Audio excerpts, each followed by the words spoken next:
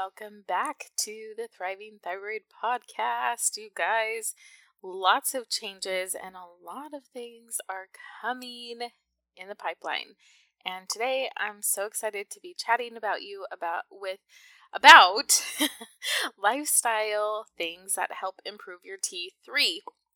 And if you aren't familiar with T3, that's okay. We're going to dive in. Welcome back to the Thriving Thyroid Podcast, where we choose to become empowered patients and take our health into our own hands.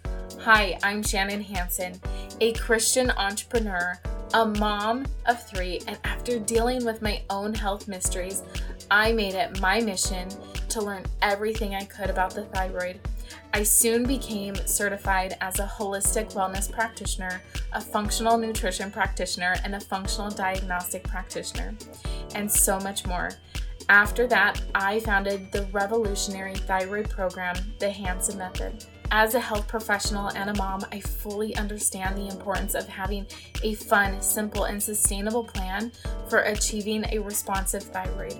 So I share actionable and practical strategies for developing a responsive thyroid so that the ambitious moms and women can gain freedom from fatigue and lose the thyroid weight once and for all. Each week, I will be here for you. Along with my guest experts, we will be sharing simple and tangible tips that work for not only your thyroid, your hormones, your family, and your mindset so that you can get back to living the life that you envisioned for yourself.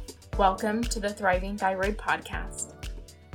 All right, you guys, welcome back. We are talking about T3 and the importance of T3, what it does, why we want levels, why you want to get them checked, all of those different things. So first and foremost, hopefully you guys have been around for a little bit where we've talked about different thyroid hormones. If not, you can head over to the show notes and download the thyroid panel guide. It will break down what those levels are, different things to have testing, what to ask for, all of that.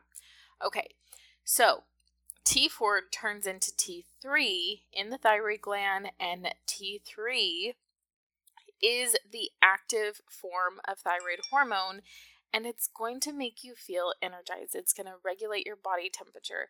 It's going to help you lose weight. It is really like the life force of your thyroid, and so it's super important that you are getting this tested, because if you're not, this could be why you're feeling cold or confused or have a difficulty in speaking or remembering those words that are categorized as brain fog or dizziness or double vision or headaches, irritability.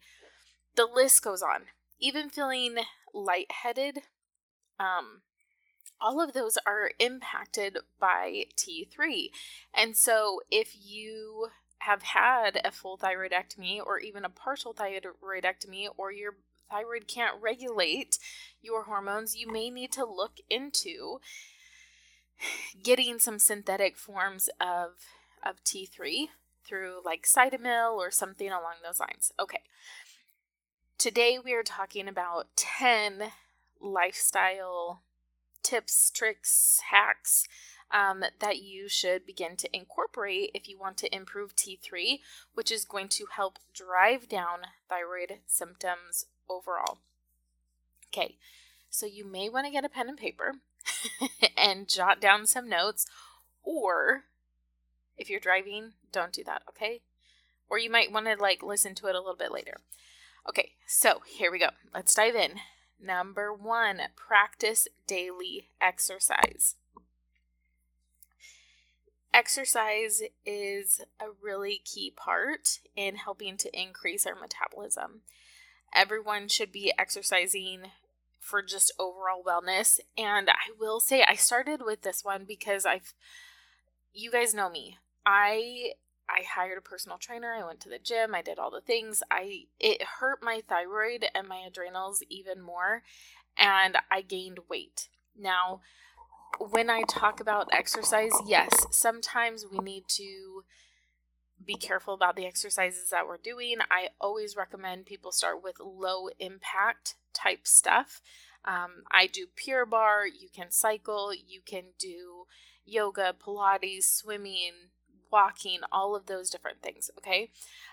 For those of us who have hypothyroidism or at risk for hypothyroidism, we should be exercising at least 3 times a week. Exercise should be done for at least 40 minutes per workout.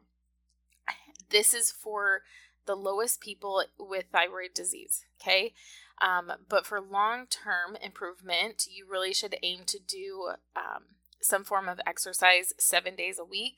Now, that might be, Pure Barre 3 days a week, and then the other days you are maybe doing some lightweight training, or the other days you are walking your neighborhood, or cycling, or whatever, right? So we are all living more of a sedentary lifestyle than we ever have before. And so getting up and moving is really, really important, because several health studies have shown that exercise can increase T3 and T4 levels naturally, in addition to helping to stimulate thyroid hormone production. So exercise will prevent many side effects of hypothyroidism, such as weight gain, muscle loss, depression, low energy levels, and exercise also helps burn calories and helps you lose excess weight. So I know the struggle is real, you guys, especially if you are a mom of young kids.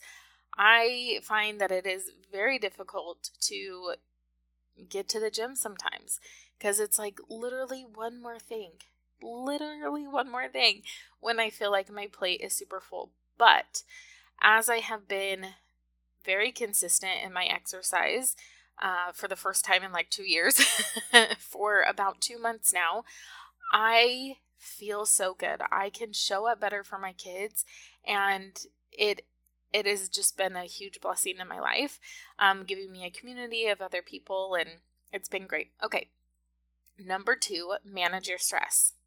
There is a relationship between adrenal health and thyroid health, so it is wise for us to maintain these stress levels. When you are under a lot of stress for a long period of time, adrenal fatigue comes. Excess stress on the adrenal system can trigger your body to secrete hormones as a way of coping with this. And the chronic stress may make your thyroid symptoms worse, causing hormone levels to be unbalanced. You guys, this is probably the biggest area that I am currently struggling with, is managing and balancing my stress levels. And I did just make one change this week that it's only been day 2. Yeah, day 2. And I feel a lightening in my body, in my stress. And I'm like, is this too good to be true? This is working 100 times better than I ever imagined. And I'm like, why did I not do this sooner? So, I will let you know. But you also may notice slow metabolism and weight gain when you are consistently under a lot of pressure. And this stress can further lower your T3 and T4 and cause the T4 to convert into T3 into reverse T3, which is the negative T3, and it's going to deplete you even more.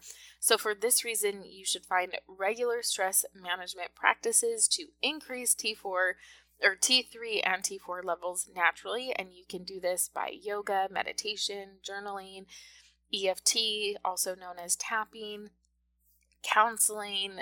I find a lot of self-care and stress management by going hiking, going on walks, being outside, camping, whatever it is for you. Just focus on your mental well-being. Regular walks in nature, also called earthing or forest bathing, have been shown to reduce stress levels really well. So go spend some time at the beach.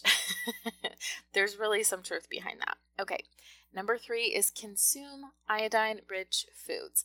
Iodine is an important mineral that you need to add to your diet to increase T3 and T4 levels.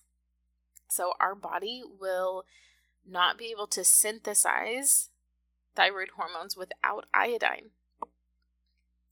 And this can lead to the hypothyroidism. Although it is a trace element to produce thyroid hormone, it is one of the most essential building blocks for thyroid hormones. So T3 and T4 both contain iodine that is absorbed in our gut. So it is obviously very, very important to maintain good gut health. Many of the ladies that I work with have gut, I call them infections, pathogens.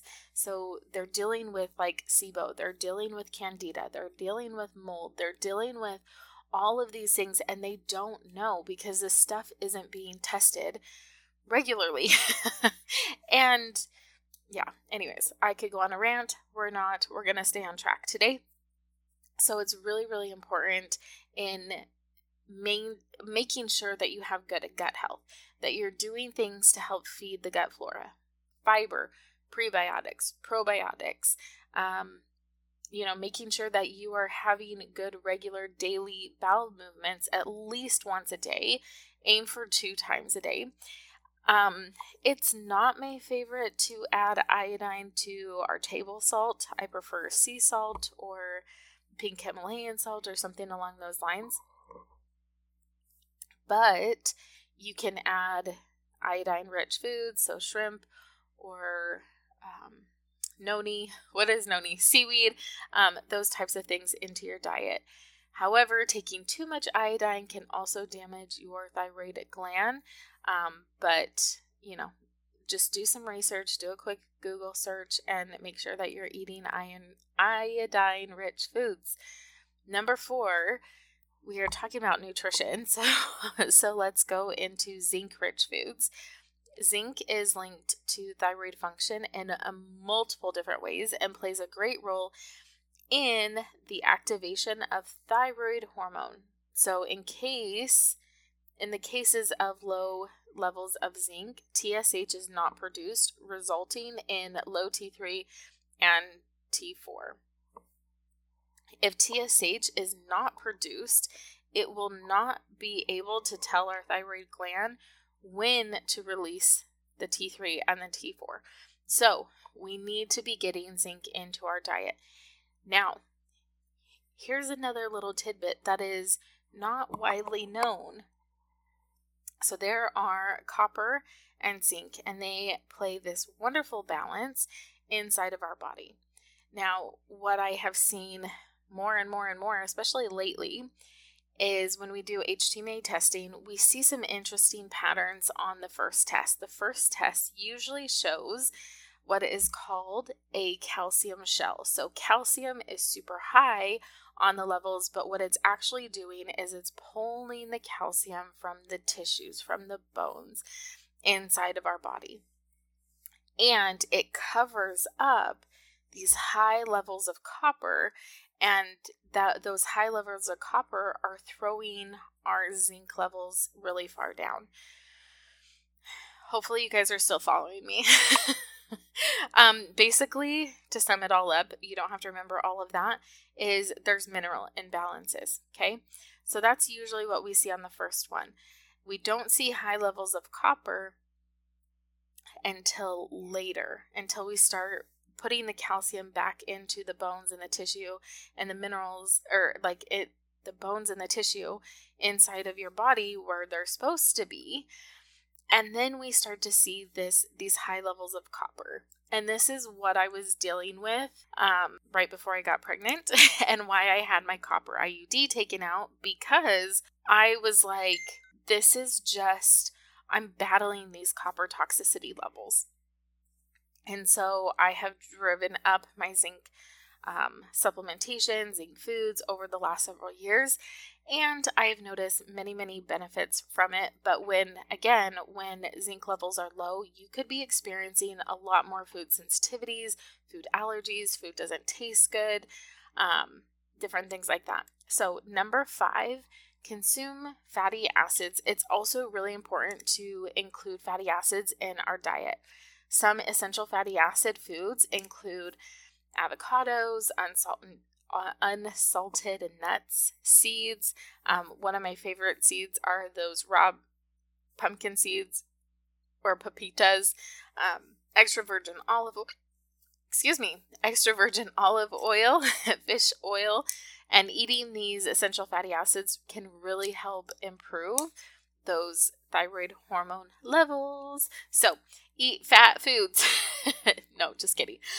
Eat foods that are high in fat to help with our body's cellular absorption for better thyroid hormone balancing. All right, number 6, balancing our body with cold therapy.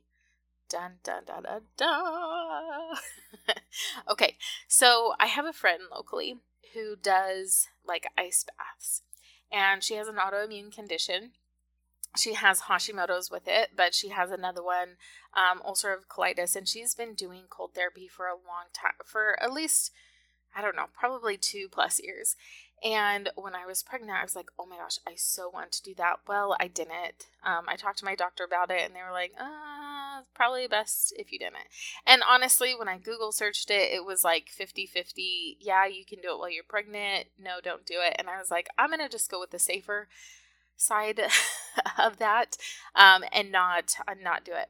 And then we were going to get together and do ice baths, and I had to leave early. So, I have not done an ice bath, but there are other ways to do some cold therapy.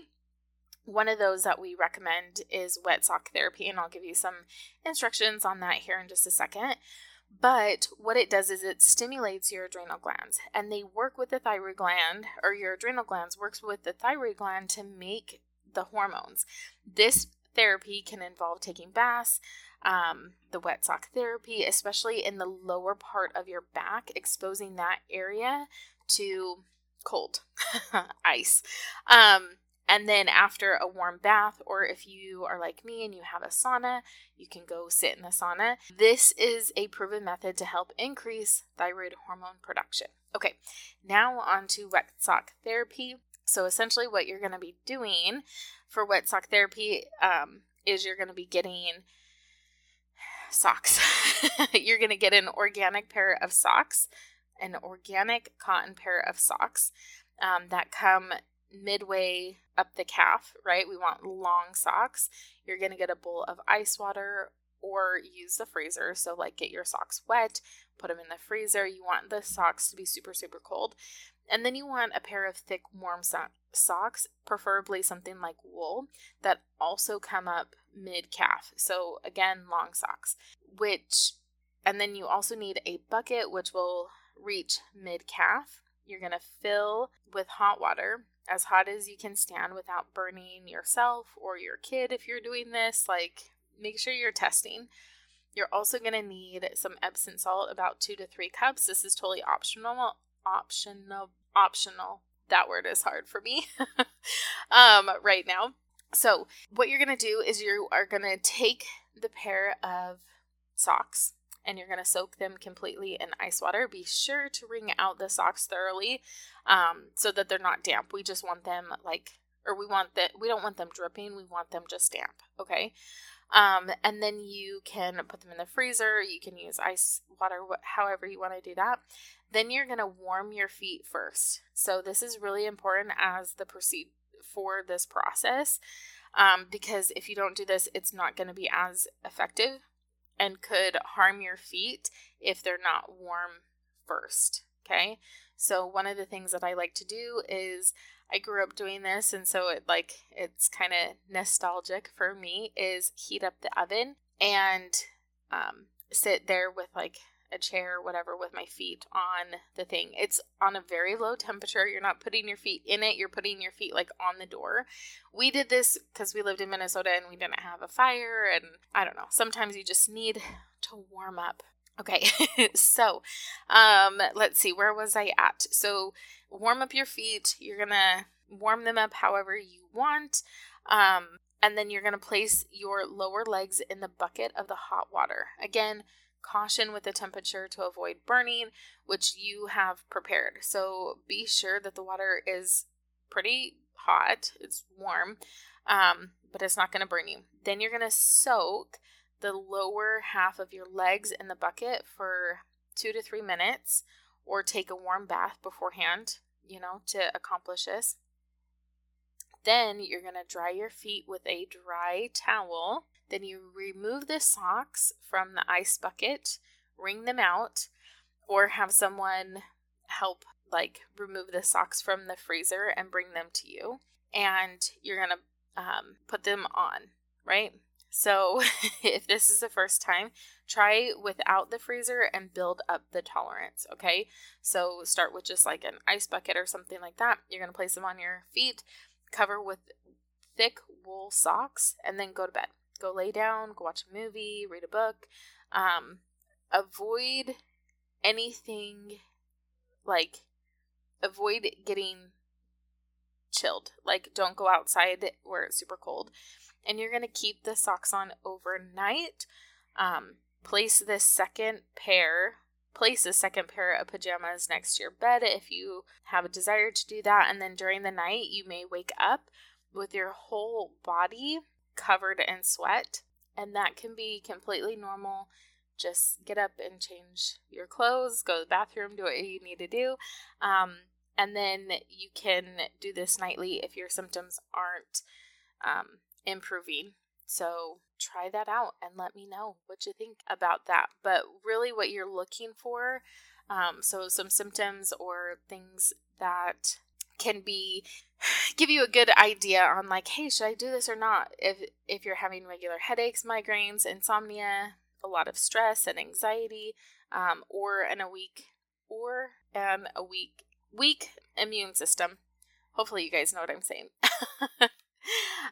Number 7 is apple cider vinegar. Apple cider vinegar is very beneficial for the body.